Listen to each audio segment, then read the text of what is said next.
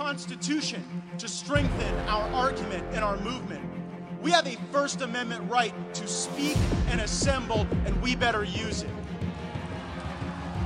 The internet's hall monitors out in Silicon Valley, they think they can suppress us, discourage us. Maybe if you're just a little less patriotic, maybe if you just conform to their way of thinking a little more, that you'll be allowed to participate in the digital world. Well, you know what? Silicon Valley can't cancel this movement, or this rally, or this congressman.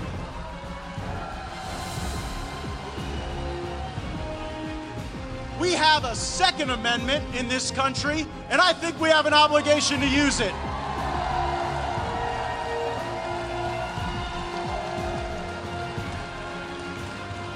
The Second Amendment, this is a little history lesson for all the fake news media. The Second Amendment is not about hunting, it's not about recreation, it's not about sports.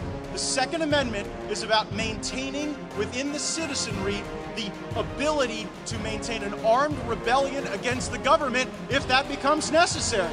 I hope it never does, but it sure is important to recognize the founding principles of this nation and to make sure that they are fully understood.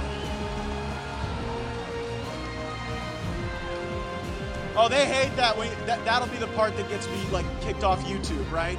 Talking about our rights and our freedoms. Have you seen who Joe Biden wants to put in as the head of ATF?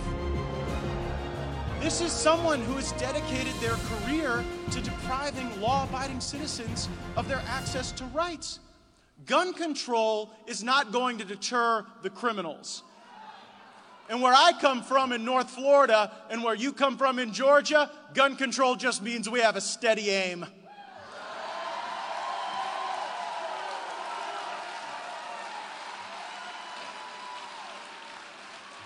We have a right to be free of unreasonable search and seizure in this country, and we better protect it. Well, that was Congressman Matt Gaetz speaking last week at the Dalton, Georgia America First rally with Marjorie Taylor Greene up on the stage. And the reason I wanted to come in on that, ladies and gentlemen, welcome, by the way, to another episode of the National Pulse, Tuesday, June the 1st, the year of our Lord 2021. The reason I wanted to come in on that, although it's now, several news cycles old, is, I didn't get a chance to podcast this weekend. I know that all of you are being incredibly patient with me and with this podcast being a little bit more sporadic as things really hot up between what's going on with the China virus, between what's going on with the election audits, and of course the national tours and rallies and events that are taking place all around the country. As all of that continues, by the way, we will be as busy as ever, busier than ever, and deploying more and more resources in order to cover these events, to bring you the facts as they are on the ground from inside the room. I know a lot of you got a kick out of me on the press rise the other day, reporting from Dalton in Georgia, and we'll be doing more of that. So I thank you for your patience, and I thank you for your support. Lots more people are joining up to the National Pulse. We'll talk about that a little bit later. Right now, I wanted to open with that clip of Congressman Gaetz because for the 48 hours immediately after he said those words up on that stage, speaking about the First Amendment and then speaking about the Second Amendment, the corporate media, you heard him there in the clip in and of itself. Gaetz says, this is what's going to get me kicked off YouTube.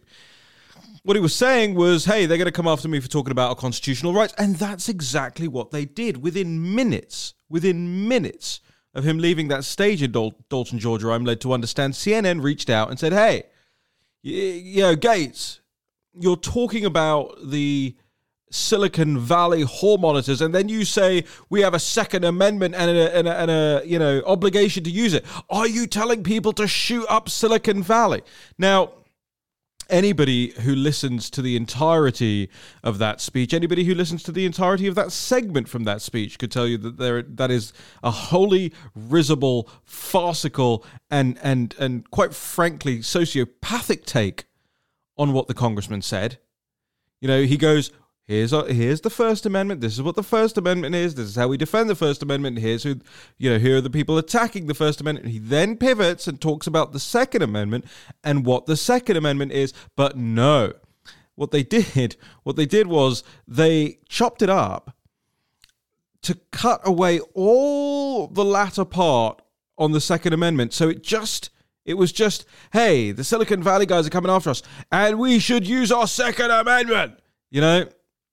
Incredibly duplicitous, willfully, I think, fomenting violence. I think that causes problems, that the media does this and acts like this, because some loony leftist will watch that and go, oh, I better shoot up Matt Gaetz before he shoots up Silicon Valley. That's what CNN is hoping for, I believe. I don't think this is stupidity, by the way. I think this is wholly intentional and designed to harm. And if I were Congressman Gaetz, I would be standing outside CNN in Washington, D.C. or in New York right now demanding answers and retractions and apologies on camera. And I might just have 100,000 people standing with me. 100,000 is probably quite a lot. 1,000 people standing with me. You have to take these fights to them. And again, I'm talking rhetorically. I'm talking metaphorically. I'm talking, yes, you can confront people without violence, without aggression, but you can confront them over their lies. And that is what we do here every day.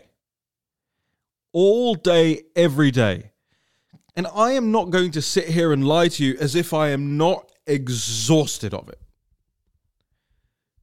Because I grew up in a world, and I'm sure many of you did as well. I'm 34 years old. I know there are many people my age and older who listen to this show.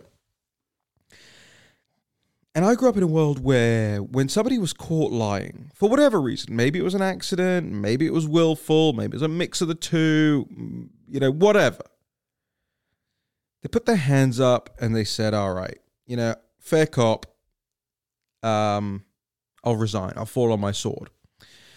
Today, lying is rewarded. Today, lying is encouraged. Today, lying is the modus operandi of the political media establishments. They don't care anymore that they're doing it. They don't fear any retributive action from inside their own companies.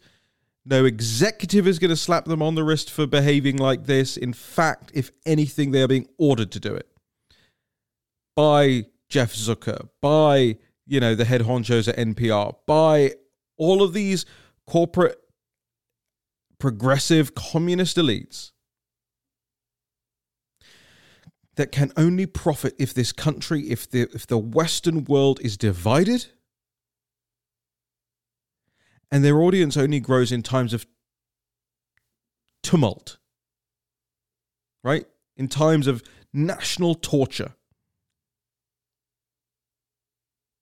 That's what they stir every single day. Stirring the pot, dividing the nation for eyeballs, for clicks, for time on site. Whatever it is, all these KPIs, these key performance indicators that these corporate executives have. I mean, you heard that. I hope you heard that. You heard that Project Veritas video where Zucker has this red phone and he calls into the red phone and he says, "You're boring me with everything on screen right now." This is to CNN producers. Put up the coronavirus death numbers again. Profiteering off death. Profiteering off what we increasingly know was a Chinese Communist Party developed virus. And CNN and all of these other people have profited off it. Look at the wealth redistribution throughout the course of this pandemic. The trillions upon trillions. And I've talked about this before, and I really want you to internalize it. And I need you to ask this question of your neighbors and your friends and the people you meet at the bar. or in line in the shop, if you get to chatting, I want your feedback on this, because I really think there's something here.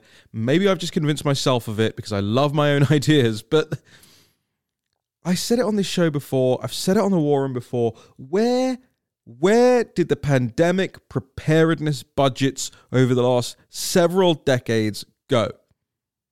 Whose pockets is that money in? Because we sure as hell were not prepared for a pandemic. Again, whether you believe whether it's true or false or whatever, the fact of the matter is the world declared it a pandemic and we lived our lives as if it was the pandemic. Lucky to all of you out there, by the way, and I've been traveling a lot lately, and I realize, and I need you to realize as well, that if you haven't been to places like Washington, D.C. throughout this pandemic over the last year or so, you have no idea the level of tyranny that we've been living under here. It's not just snarling on the street when somebody sees you without a mask, although that is daily, hourly. Everywhere you walk in, some petty tyrant now. Sir, you have to be wearing a mask, sir. You know? And I have had the opportunity to travel, and once you're off the airplane and out of the airport, in fact, even in some cities, even when you're in the airport, they don't care, and it's wonderful, and everybody's living their lives, and everybody's being kind and courteous to the people around them. You know, if they see an elderly couple that are wearing a mask, nobody's going up to them and breathing in their face or coughing in their face. Everybody's treating each other with dignity out there in the real world. But in the hyper-progressive communist cities, it's torture. It's tyranny. And you have no idea how just soul-destroying it is being lectured by a 5'3" fat little shop clerk. Sir, put your mask on. You have to cover all of your nose. You know, they're obese. They're wolfing down cheeseburgers like there's no tomorrow, but that's the health crisis. You not wearing a paper mask in a shop is the health crisis. I did not even mean to go off on a rant like that right at the top of this show, but it's infuriating. And then you see these two books that we reported on this weekend. Now, I want all of you to know, not that, you know, nobody, I need a pat on the back, although it would be nice. I don't need a pat on the back. And I know Natalie Winters doesn't need a pat on the back either, but what we want is credit where it's due, especially for these big corporate news outlets that pinch our stories left, right, and center and never credit us for them. I am sick of it. It's outrageous. And you know exactly what they're doing. Small outlet like ours is entirely dependent on two things. That is you, the people, to fund it, because guess what? No corporate entity wants to come near us, and that's fine. I don't go near them neither. Either? Whatever. But two, we need to be credited and linked back to from larger outlets. That's how people find us. That's how traffic comes to the site. That's how people start to realize that we are the news, the real news. And whether it's Fox or the New York Post or any of these outlets, I am sick to my teeth of them plagiarizing from us day in and day out. We broke the story. Natalie just found, because she bothers to do the research and stay abreast of things, she found Fauci's new book that's due to come out on the Barnes & Noble website, and she broke the story on it. And now you got people all over the place, even from like friendly outlets, American Greatness and that kind of thing, running the story, no credit to us. I'm sorry for whining like this, but I'm sick of it. I'm sick of it. It's plagiarism. And you cannot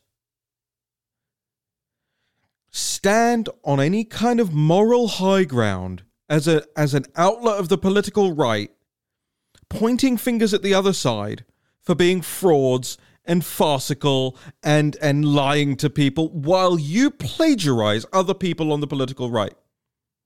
Give me a break. Why is it so difficult? What, because you didn't break the story? Every time we write a story at the National Pulse that has first been reported by somebody else, you ask the staff. You ask everybody that writes for us. You ask every contractor, Mike McCormick, you ask Natalie Winters, you ask Catherine Salgado, you ask anyone. Ask them. What do I always say? Credit your source. Credit your source and link back to them. Every single time. Maybe I'm just, antiquated like this. Maybe I'm just an old codger who thinks it's the reasonable and polite thing to do to credit your sources. Anyway, bang on about my problems. Let's talk about the problem we all have, which is Expect the Unexpected by Dr. Anthony Fauci. Now, Expect the Unexpected also happens to be... Now, I used to work in a cell phone shop in West London, in Ealing, in West London, for those of you that don't know. And several years after I worked in this phone shop, there was a very specific kind of culture, let's say, in these phone shops. A lot of testosterone. And a few years after I left working in the phone shop, there was a show that came out, I think it was Channel 4 in the UK or something, literally called Phone Shop. And it's a hilarious comedy, which is almost exactly true to reality about what it's like to work in a mobile phone shop, at least in the United Kingdom. And you're like, why are you talking about this? There's a character. It's so good. There's a character in Phone Shop called Raz Prince. Raz Prince is kind of he's like the regional manager or something like that. And he's this very kind of, I don't even know how to describe it, hyper caricature of an Asian sort of like either Pakistani background guy, meant to look like he's wearing a nice suit, but doesn't really know how to wear a nice suit. The jacket's too baggy, the tie's too thick, collars are overlapping the waistcoat, all those sorts of, and he's got this spiky gelled up hair in the middle. It's very sort of late 90s, early 2000s thing. And Raz Prince's catchphrase was, and I'm going to play it here. Lance, expect the unexpected. It's expect the unexpected. And he does it in slow motion. For those of you who have watched like The Office or something like that, it's that kind of this scene. And right now he's like reaching into his jacket for a fake gun and he's pulling it out in slow motion and he's just being a clown generally. But his catchphrase is, expect the unexpected. So I found it very difficult to take Tony Fauci's book title seriously when we found, I'm going to turn that off now, when we found it this weekend. When Natalie found it, I won't claim to have found it. When Natalie found it this weekend, it's called Expect the Unexpected, right? But it brings me on to, a linked point that I was making a moment ago, which is this. They didn't expect the unexpected, did they? All the pandemic preparedness, by March last year, when all the world kind of knew that this was going to be, horrific. We all knew it in our guts. Steve and I happened to launch the War and Pandemic show in January because we trust our guts a bit more readily than everyone else. And by the way, the real science behind all this stuff, not the fake science we were being told was going on. But we knew by March that this was a total cluster, you know what. We expected the unexpected. But Fauci clearly didn't. He had no plans to close any of the borders and actively objected to it when Peter Navarro suggested it. Luckily, Trump sided with Navarro. Otherwise, the death toll, by the way, would be 3 times as high. But Fauci's got blood on his hands as it is. He didn't expect the unexpected. All of his years of work, great study as a scholar,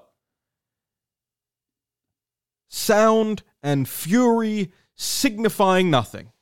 Nothing. So what do you mean expect the unexpected? Let's talk about a few of these things now. If I can, God, I tell you, all this stuff that's going on at the moment, it's frying my brain. I'm now scrolling through my phone, just totally forgetting how to dial Natalie Winters into the show. Just brain totally fried. All right, that's the phone. Hopefully she picks up. Hello. We're live. I never know what to say when I call in, so I just play it safe with hello. Well, you didn't call in. You picked up the phone, so it's perfectly reasonable for you to say hello. Well, sometimes it's before the podcast, and it's just you, so I never know what to say. I do it on purpose. You must know that by now. Just literally do it to add like humor to my own life, let alone to the show. Anyway, we're live, so we should probably get on with doing the news over here. Okay, Natalie, I have just done a 21-minute rant about Raz Prince. Yeah. Do you know Raz Prince? No. So Raz Prince was a character in the UK early 2000s sitcom Phone Shop. But Raz Prince's his catchphrase was "expect the unexpected." Now, I've heard that recently. Well, exactly. So I think, we have to compare and contrast. I'd like a dissertation on this. Compare and contrast, the character of Raz Prince to the character of Anthony Fauci. And despite Raz Prince being a comedy character who was supposed to be laughed at, I still think Fauci has less credibility. As, in pandemic, I'd trust Raz Prince on pandemic preparedness sooner than I'd trust Dr. Fauci. Now, given that you don't know who Raz Prince is, Natalie, what say you to that? Well, even though I don't know who he is, I probably agree with your thesis, because I don't think that there's anyone that I could trust less than Dr. Fauci on advising the U.S. government and U.S. citizens on how to react and respond to COVID-19. So even though I don't know what you're talking about, exactly, I think I agree. Exactly, yeah, exactly. Great analysis. And isn't that just the point? So look, and everybody's now going to go away and YouTube Raz Prince, and they should. It's RAZZPRINCE, and it's just it's an awesome character, and it's an awesome sitcom. But to deviate from Raz Prince for a second, I've talked about Fauci's book. I haven't talked about the children's book yet, Natalie, but I've talked about this book, Expect the Unexpected, 10 lessons on truth, service, and the way forward. We're expecting this, I think, in November. And my first question is, we're hearing from the Washington Post today. I mean, it's kind of breaking news, so we don't even know all of the details right now as we're recording this podcast.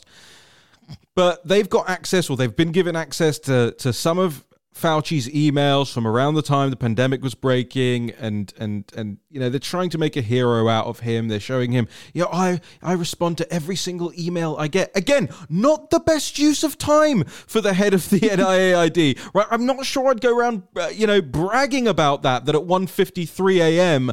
you were replying to some, bloke that you had a pint with out in Colorado somewhere. And I'm not even making that detail up. That's in the story that he was doing that. But nevertheless, at this point in time, what can we expect Dr. Fauci to talk about in his 10 lessons on truth, service, and the way forward? Well, first of all, I would just very quickly add that the NIAID does not always respond to emails, and I would know this firsthand, not only because I always reach out for comments and Well, one time they responded and they said, okay, we're going to put you in contact with the proper people who can answer this. Yeah. And then I never heard back, and I followed up literally 8 more times, and I still haven't heard back. Interestingly enough, it was about how Dr. Fauci visited China about 10 years after he took over NIAID. So I wanted to know what he was doing there, if he happened to visit Wuhan. So maybe we'll do a story on that at some point. I'd really appreciate it if they would respond, but it doesn't seem like they will. Yeah. But no, I put it this way. I read the synopsis for this book, the forthcoming one that Dr. Fauci actually wrote to be published under National Geographic. And I actually had to check at Barnes & Noble and all these other book sites because I thought it was a parody. I actually didn't think it was real. Not only because just the optics of, Mr. Pandemic Response Coordinator who has no time to do anything and he's just reading the data so he can give us the, best advice on how to deal with COVID-19, had time to write a book, had time to give exclusive interviews to National Geographic about the book, had time to give exclusive interviews to the author of the children's book, the other one that's coming out. Yep. So just from that perspective, but then I actually realized it's real.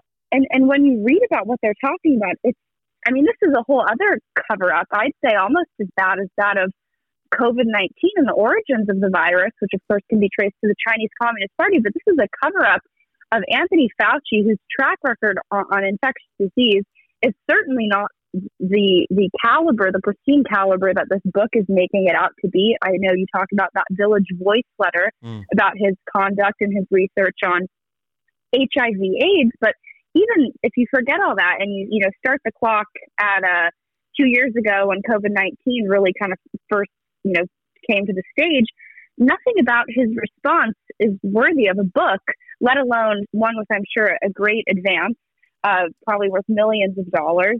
And it's just mind-boggling, and it's totally revisionist history because there's no mention of the fact that his agency funded research at the Wuhan Institute of Virology, which we've found, of course, can be linked to gain-of-function research. In the children's book, they mention the origins of COVID-19, but they pose it as some childish question like, oh, where did COVID-19 come from? And then in the next slide, and then in the next slide it says, well, Dr. Fauci, got to the bottom of it. And it's just like, what? This is quite literally propaganda, and I don't use that in a hyperbolic way, but it's just so disparate from reality. He's such a controversial figure with regards to COVID-19, the fact that he quite literally helped fund the lab that likely created this. So I don't understand why he's getting book deals. We all understand why he's getting book deals. Well, right. yes, but it's honestly absurd. Like I said, I honestly thought it was a joke, and I hesitated publishing the story because I was like, is this like a joke? Is this someone just trying to get, right-wing media to get in the headspin over a forthcoming book? But it's obviously not. So, yeah. Well, and even if it were a joke, when we find out after the fact that it was a joke, the fact that they would be making a joke about that would lend to the fact that how uncredible something like that should be. But nevertheless, it's happening, and I think a lot of people will be sitting there going, "Of course, he was always going to write a book. Yes, of course, he was always going to write a book." But it's right now, and it's in your face, and it's as more and more drips out about his involvement with all of these people. Let's talk for a second about some of the names that are coming up in this Washington Post report today. What's the guy's name? Gao? Is Gao the name? George Gao. George Gao. So I know we don't have a fully fleshed out story on this yet, but just as a teaser, what are we looking for in these emails? And specifically, what are we looking for as it pertains to, who is George Gao, and why is Anthony Fauci calling him his friend in emails? Sure. So George Gao is the director of the Chinese Center for Disease Control and Prevention. He's held that role since 2017, but he's also very relevant to the whole COVID-19 Wuhan Institute of Virology narrative because I forget if he specifically held a leadership role there or not, but he attended a lot of the conferences. He comes up on their website a lot. And of course, he's linked in with the Chinese Academy of Sciences, which if you've seen pictures of the Wuhan Institute of Virology building, underneath the Chinese text on the facade of it, it says Wuhan Institute of Virology, CAS, which of course stands for Chinese Academy of Sciences. Yeah. So within that network, he's very powerful. But he's also a key player in this. There was a story that people might remember that we had about, heavily Fauci funded U.S. researchers going overseas to the Wuhan Institute of Virology to participate in a conference where the primary item that they were talking about and discussing and lecturing on was none other than, quote, gain of function research. And that's, of course, quoting the Wuhan website. And George Gao attended that event. He helped lead it. He was one of the hosts. And like I said, he's a key player in the whole Wuhan Institute of Virology narrative. And people might remember that for some reason, well, we know why, because our mainstream media class is deeply embedded with the Chinese Communist Party. But when George Gao said it was a big mistake for, I guess, Fauci not to be recommending that U.S. citizens wear masks, it spread like wildfire amongst establishment media outlets, saying Chinese CDC director criticizes, Fauci for saying it's a, quote, big mistake. I'm sure they somehow linked it to Trump at the time. But in the email exchange that you see between Fauci and George Gao, which buried lead, Fauci is having these private emails with a Chinese Communist Party scientific leader who runs, the Thousand Talents program, who's collaborating with Xinjiang and entities that have been sanctioned by the U.S. government. But if you set that aside for a bit, George Gao sends Fauci, a weak little email. Oh, I'm so sorry. It was, a social media live interview that I said that I didn't mean to do that. And Fauci hits back with like, oh, all good, no worries. So I think it just shows you a very informal relationship between the two, which maybe he's the person that Fauci was talking about in that clip that we had unearthed. It also tells you who's tells you who's the junior partner in that relationship, right? Because Fauci literally just takes it. He just takes it. He's getting ridiculed publicly by this person that he thought was his friend. His buddy comes back to him and goes, "Oh, I wouldn't worry about it if I were you." And Fauci just goes, "Yeah, all right, whatever." It's crazy. I would love to see more of the emails. I think we were trying to figure out, and I'm going to submit a FOIA request where I have the chance. Yeah. But they basically got 2 months, they being the Washington Post, 2 months of emails from Fauci, and they only released about 20 screenshots of them. Yeah. So, yeah, I think there's probably a lot more. So what about this? And what about this kids' book that's coming out? Maybe for those that don't know what it is, just explain that at the same time as you found out about the Fauci book with National Geographic, there's also this kids' book coming out by Simon & Schuster.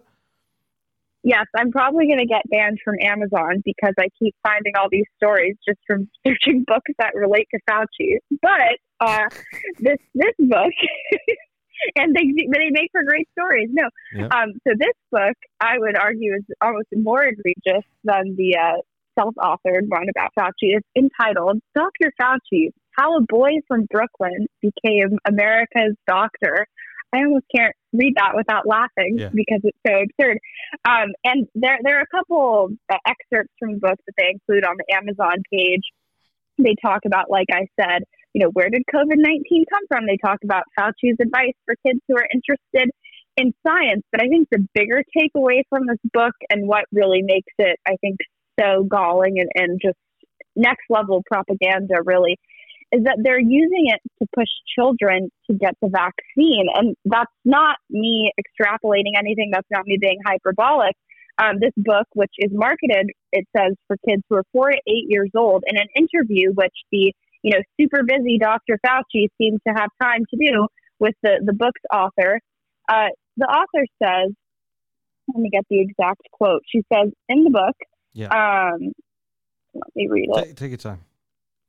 She says, at the end of our picture book biography, we have a section about how vaccines work, and it talks about how being vaccinated sort of makes you a disease-fighting superhero. And by no means am I anti-vax, but there's a difference between letting families and parents decide what they want to do with regards to the vaccine and then giving 4-year-olds books that are telling them, hey, take this vaccine when, if I'm not mistaken, the COVID-19 is an experimental therapy. Right. Do what the government tells you. Telling them that they're a superhero. Yeah, do what the government tells you. It makes you a superhero. So, yeah, and you should look at the article and you can see the graphics that they use in the book. They say, a virus too tiny to see had stopped the whole world in its tracks. Where had it come from? Why was it spreading so quickly? And the next page, they don't say China. They don't say the Chinese Communist Party. They don't say Wuhan Institute of Virology. And they certainly don't say gain of function research. So it really is just an entire puff piece, I would say, on Dr. Fauci to indoctrinate, like I said, kids as young as 4 years old, Right. That they should grow up wanting to be Dr. Fauci. So in other words, collaborators with a genocidal regime, and people who fund entities that collaborate with entities that are sanctioned by the U.S. government for carrying out human rights abuses against Uyghurs in Xinjiang. But apparently that's a role model for children today. So speaking of collaborators, look, I know we keep deferring the BLM coverage, and I'm going to do that again right now. Oh, no. Well, it's so secondary and tertiary. It's very important stuff, but it pales in importance in comparison to some of these things that we're dealing with now. BLM are useful idiots, right? They are people who were co-opted by Marxists, communists, taught these things at a young age, have gone on to be agitators, and of course have gone on to ruin America. I mean, that's very clear if you look at how BLM operates and what they've done to the country, especially over the last year. Don't get me wrong, it's not important. It's just not as important as what's going on with all of this stuff, because it is I think it is direct war that we're seeing right now being waged upon the Western world by the Chinese Communist Party. If you don't believe that to be the case, ladies and gentlemen, you are living in cloud cuckoo land. If you do not believe that the West is under attack right now, that they have declared war on us and we have not yet responded, then you are living in cloud cuckoo land and you are part of the problem. It is not enough to be passively anti-communist. You must be actively anti-communist. Let's talk about those collaborators who are actively communist, who are actively working with the Chinese Communist Party, Natalie. And that is the latest story that we have up on the site, which is about the Biden Center. The Biden Center, the Joseph R. Biden School of Public Policy and Administration at the University of Delaware. What's been going on there? Yes, so this is a school that we've been covering for some time. Not only is it, funded, bankrolled by the kind of Biden apparatus, but it describes itself as really seeking to kind of uphold the values and legacy of the current president. So it's very interesting that I believe it was about a week prior to Joe Biden, coming out with a rehearsed statement saying, we're going to use all of our intelligence capabilities to get to the bottom of COVID-19. And, we think that the lab leak theory is viable. His center, which it kind of epitomizes, in his own words, his legacy, is hosting people, not only officials from the Chinese Communist Party, but really the chief architect of the whole natural origins theory, and of course, recipient of Fauci's grants from the NIAID, who collaborated with the Wuhan Institute of Virology, Peter Daszak, to hold about an hour-long seminar on science diplomacy.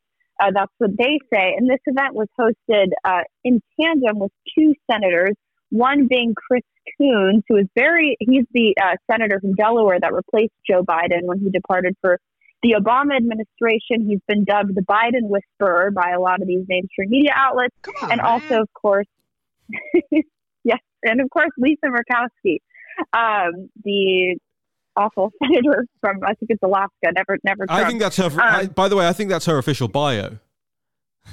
Yeah. The awful senator.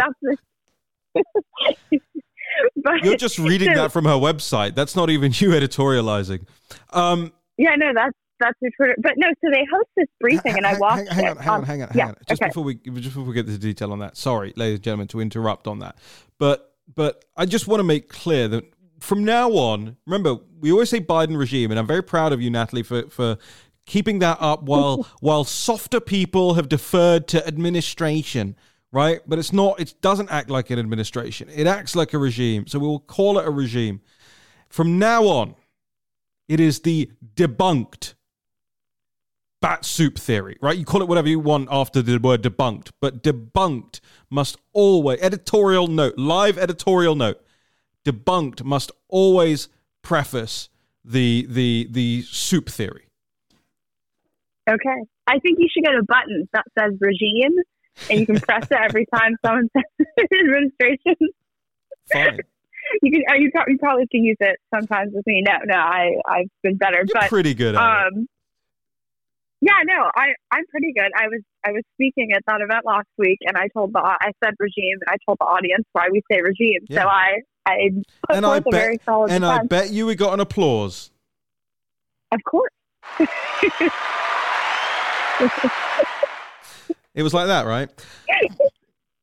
So, sure, yeah. The best thing about having Natalie on the podcast with me, she will literally just laugh at whatever I do. Whatever I say, I'm a funny guy. And it's perfect. It's perfect. If you want to listen, if everybody out there who's Natalie's age or in the milieu and you're thinking, why isn't your boss giving you a pay rise? You're not laughing at his jokes enough, okay? And that's what Natalie's very good at. So thank you for boosting my ego at my cheesy, corny dad jokes. And my canned clips here.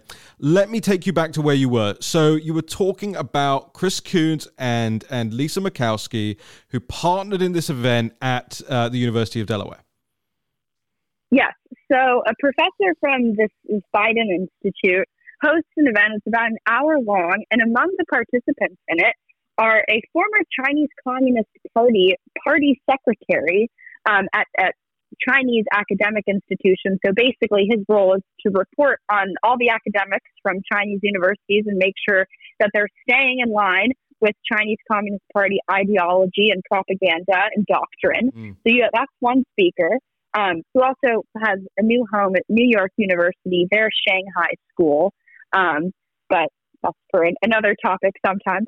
And then, of course, you have Peter Daszak, who is the president of EcoHealth Alliance, which I think by now may have a little more name recognition, but this is one of these proxies that the NIAID, which is Fauci's agency, sent taxpayer dollars to, who collaborated on studies with the Wuhan Institute of Virology. And many, many people, scientists smarter than us, alleged that it was gain-of-function research that had to do with bat coronaviruses and manipulating them to become chimeric viruses that could spread with, quote, epidemic levels of lethality. And that's, of course, a direct quote from now deleted articles or web pages from the Wuhan Institute of Virology Natalie, website. Just slow down. Yeah. Just slow down. Okay. Yes. Some people are listening on 2.5 times speed. I have to say, I wish YouTube would update their site so you could do 3 times speed, because 2 times speed is too slow now when I watch all these Black Lives Matter old speeches, or maybe they just don't speak very quickly. Yeah. So yeah. I don't know, but racist. No. So just slow down. Yeah. Because I'm even struggling to keep up here, and I know a lot of the audience. We're gaining new audience every day. Welcome to those who are just joining us. This is what we do. We go into the detail, and we are methodical about it. We are data-based about it. We get the receipts. Natalie is extraordinarily good at that. She's also extraordinarily good at speaking very quickly. So we will just slow it down, and let's just go over that again.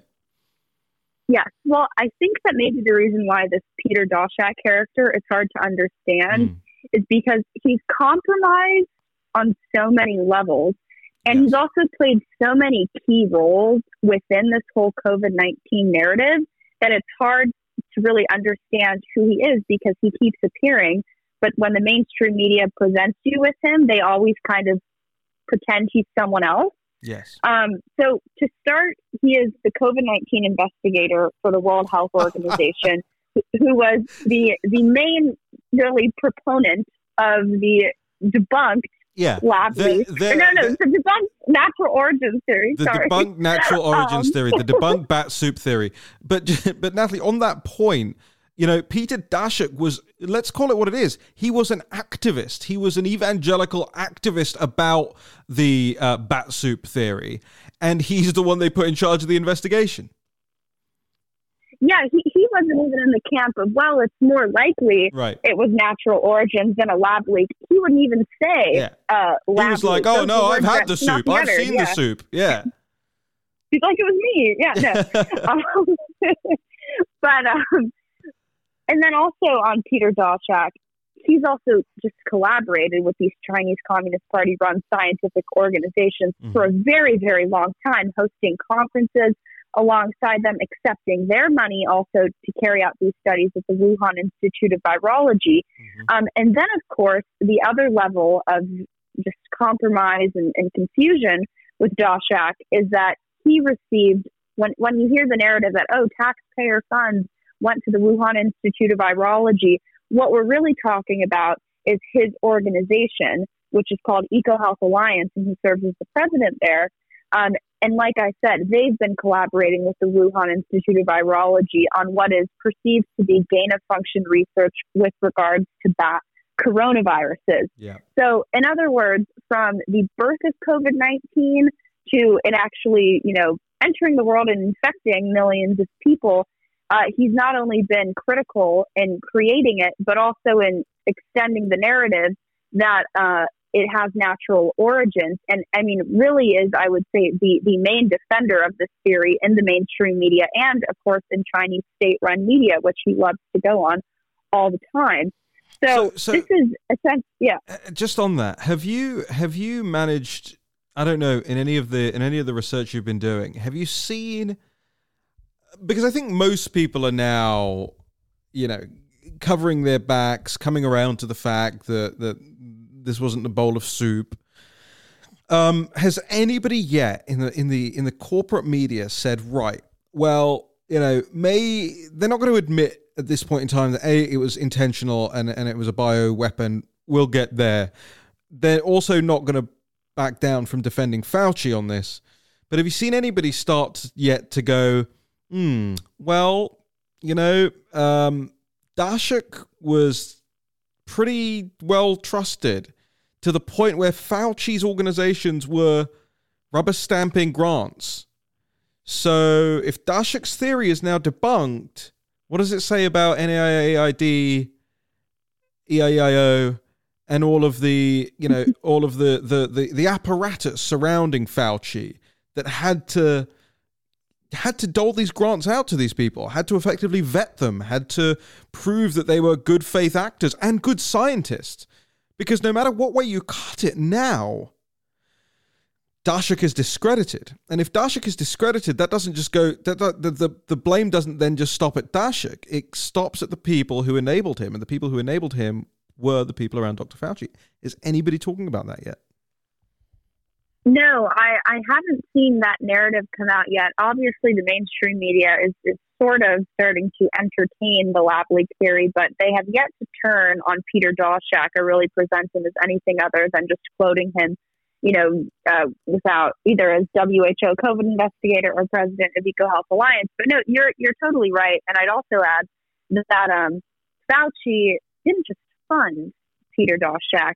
No, he spoke at EcoHealth Alliance events repeatedly. Oh, yeah. 2 events in 2016 alone.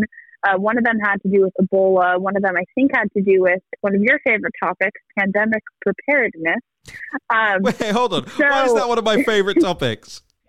No, I just feel like I always hear you now asking, where did the trillions of dollars go for pandemic preparedness? Hold on. So that's where the money.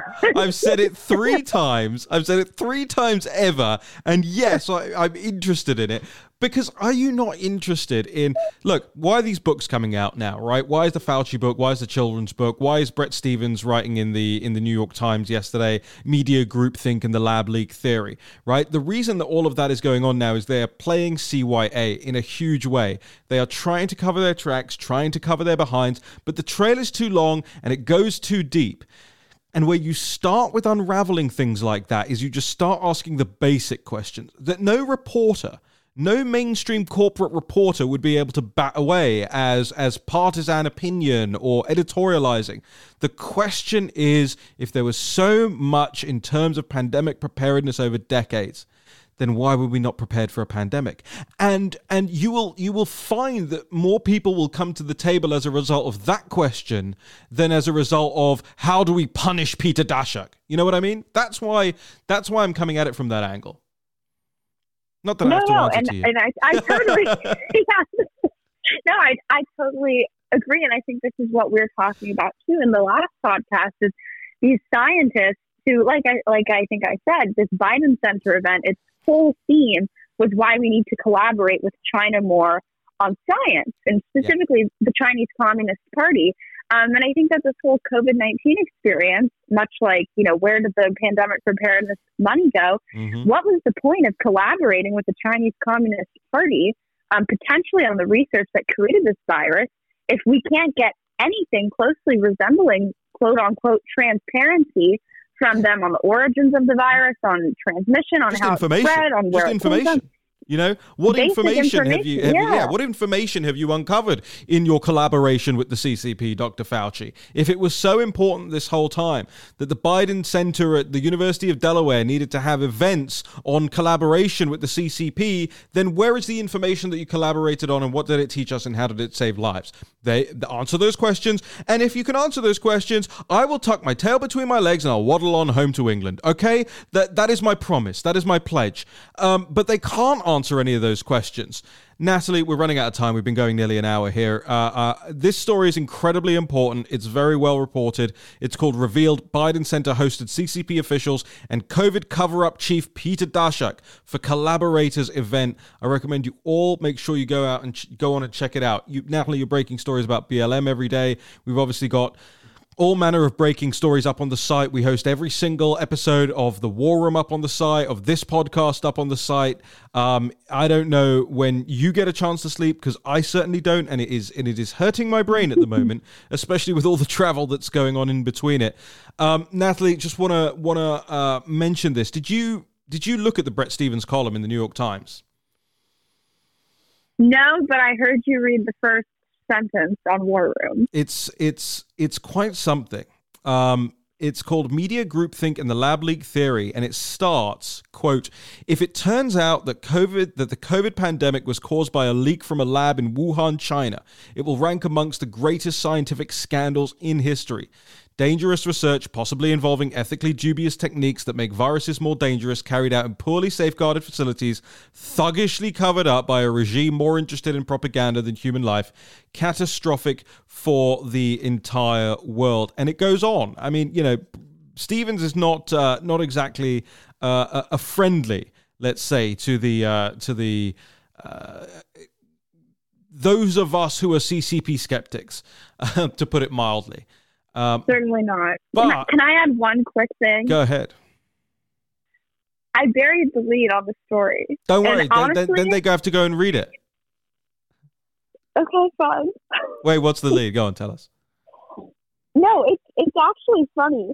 So Biden's deputy director for science and society in the White House Office of Science and Technology Policy, which is a really long name, she was on this Zoom call. Oh, yeah. Alondra Nelson. For 20 minutes, she says nothing, and then she just leaves. So I'm open to hearing about what happened and why she was there in the first place, because I kept watching it, and it was the weirdest thing. So if we want to come up with our own conspiracy theories, I have no idea why she was there, what she was doing, what was happening. So yeah, that is weird. I know. So she just dials into the wrong Zoom call. I think that's what happened. 20 minutes later, she's like, "Oh crap!" I know. Interesting. Well, go and check out that story, ladies and gentlemen. Look, this Bret Stephens thing is also very important. He concludes with the line, "Good journalism, like good science, should follow evidence, not narratives. It should pay as much heed to intelligent gadflies as it does to eminent authorities, and it should never treat honest disagreement as moral heresy." I happen to believe that intelligent gadflies is a reference to Steve Bannon, but it may well just as well be a reference to you, Natalie Winters, who's been doing some of the most incredible digging on this story and will continue to do it. Anything else before I let you go? I don't think so. Come on, Thank you dude. for having me. Plug your event. Tell people to watch it on YouTube. What you did an event last week? Oh, I did an event last week. I did. I spoke at the. I don't think people understand. My entire life is just listening to old Black Lives Matter co-founder speeches on 2 times speed. So I I forget how to interact. No. And reading Fauci and searching Fauci on Amazon. Yeah. And occasionally texting. No, I searched for the Fauci stuff. Occasionally texting me headlines that are unusable. Yeah. No, I spoke to the Metropolitan Republican Club last week. Yeah. I am later today filming a documentary on Chinese Communist Party subversion with the Epoch Times. Yeah. And yeah, I think. Where can people watch your speech back anywhere? Oh, okay. Well, they're still getting me the footage, okay. so not yet. That's why I didn't plug it. Oh, right, okay. Because it's not pluggable yet. Where will it be when it does go up? Where should people look out for? Where should they be subscribing to you? I would wager it will be on YouTube. But in the meantime, you can follow me on Rumble. They should subscribe, follow you on Facebook, follow you on Twitter. Well, I was getting there. I was going to say, but in the meantime, you should follow me on Twitter at Natalie G. Winters. Yeah. I have a professional Facebook page. I also have a personal one, but might not accept you on that. And why leave the door open to that? Like, then you're just going to complain to me. Oh, strangers are requesting me on Facebook. Well, you invited them to. No, I would rather say I have to make sure you add the professional one because I don't use the personal one anymore. Yes. So, because it has thousands of friend requests. Oh, I have the same thing. Yeah. So, no, you can like hit a maximum and then you can't use it anymore. So you can try to friend it, but she don't want to be your friend. No, I do. And just finally, so you can have an off-air giggle fit. You're recording something, and then you're going up to New York to do this new Federal State of China anniversary event on Thursday. Yes. I'm leaving tomorrow, but I will be in New York. I don't need your train number. Just tell us what the event is and what you'll be talking about. Okay, I'm not leaving tomorrow. Right. It is the 1-year anniversary of the new Federal State of China, whose, I think, MO is to take down the CCP, which is something that we agree wholeheartedly with at the National Post. Mm-hmm. So we'll be celebrating their anniversary. I think I was told by Steve that I will be co-hosting from the top of the World Trade Center, or the one that they built, War Room, in the morning from the 102nd floor. So it should be very cool and beautiful. I think I might be speaking. I don't know. I haven't been told exactly yet, but no, we'll be celebrating all that they've worked towards and for with regards to the CCP. And as much as you'll be celebrating, we will be exposing the Chinese Communist Party and everything that's going on. Natalie, not to rush you away, stories to come, but we are at an hour's length in this podcast today, so I got to let you go. But thank you. Thank you for your time, and thank you for your work. Natalie Winters there, everybody, ladies and gentlemen. Just phenomenal work. Don't mistake me teasing her for meanness. We both do it to each other all the time.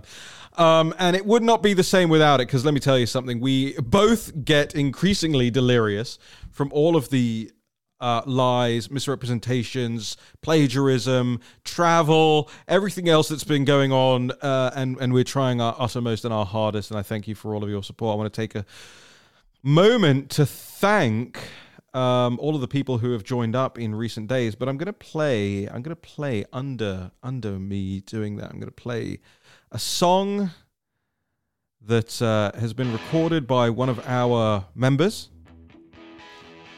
The song is Soul of a Man, so it's a cover, but it's a pretty great version, and I have the permission to use this from Stephen Dale Petit. And I want to thank our new members: Carrie, John, Harvey, James, Tiffany, Nadine, Mary, Kathy, Richard, Jackie, Fumiko, John, Deb, Susan, Stephen, Diane, John, Christopher, Edward, Ronald, Michael, Sandra, James, Kim, Gregory, Terry, Laura, OLCBTD. I don't know what that stands for. Probably something naughty that I shouldn't have said. Adam, Kevin, Gerda, or Gerda? Brenda, Andrew, Paul, Vincent, Bernice. Oh no, this name I'm not going to pronounce well. Jojuyungi. I'm sorry for butchering that. Sean, Tony, Mark, Anna Maria, Jaimo, Teresa, Pretty, Mary, Gordon, Elizabeth, Robin, Beverly, Jeanette, Chevelle, Doreen, and the list goes on and on and on. You can support our investigative work over at fundrealnews.com. Incredibly grateful. If you just kick in $5, it helps us. $10 helps us even more. We have various different levels of membership for what we call the National Pulse Artist Collective. We have an amazing group live chat that goes all day, every day. I jump in there several times a day, and I'll even do little town halls, private town halls, and answer questions in there. You want all those benefits? Come on over to fundrealnews.com. Right. Finally, people will know, if you've been a long-term listener to this, you will know. I did a show a while back about Carrie Simmons and the G7. We'll be talking at length about that with our guest from last time, Ben Harris-Quinney, chairman of the Bow Group. But look back at the title I made of that last episode about Carrie Simmons. It was exactly about the G7. And I was exactly right. They are using... Carrie and Boris somehow got married in a Catholic ceremony despite their multiple abortions and divorces and all of this stuff. Somehow managed to get married in a Catholic church this last weekend in a secret ceremony. And now the theory goes that it was all happening because she needs a first lady role in the G7. Well, I hate to say I told you so, but I do like the fact that effectively everything we have ever podcasted about has come true. I mean, actually, frankly, I don't like that it's come true because there's some awful things that have happened that we predicted. But we were right. That was February 27th. Carrie Simmons and how she'll affect the G7 summit. Wow. All right, ladies and gentlemen, I have talked myself hoarse. 9 p.m. tonight, I'll be on Newsmax with Steve Cortez. He was supposed to join the show today, never responded. Guess he got busy. That's okay. We had Natalie. We'll have Ben on Thursday. I want to make sure that you have subscribed to this podcast, that you have shared it with other people, that you have left a comment on whatever platform you're using, Google, Podbean, Apple, Spotify, whatever it is. Leave comments, leave reviews, leave 5 stars. Help us reach more people. Okay, thank you. And I'll see you Thursday.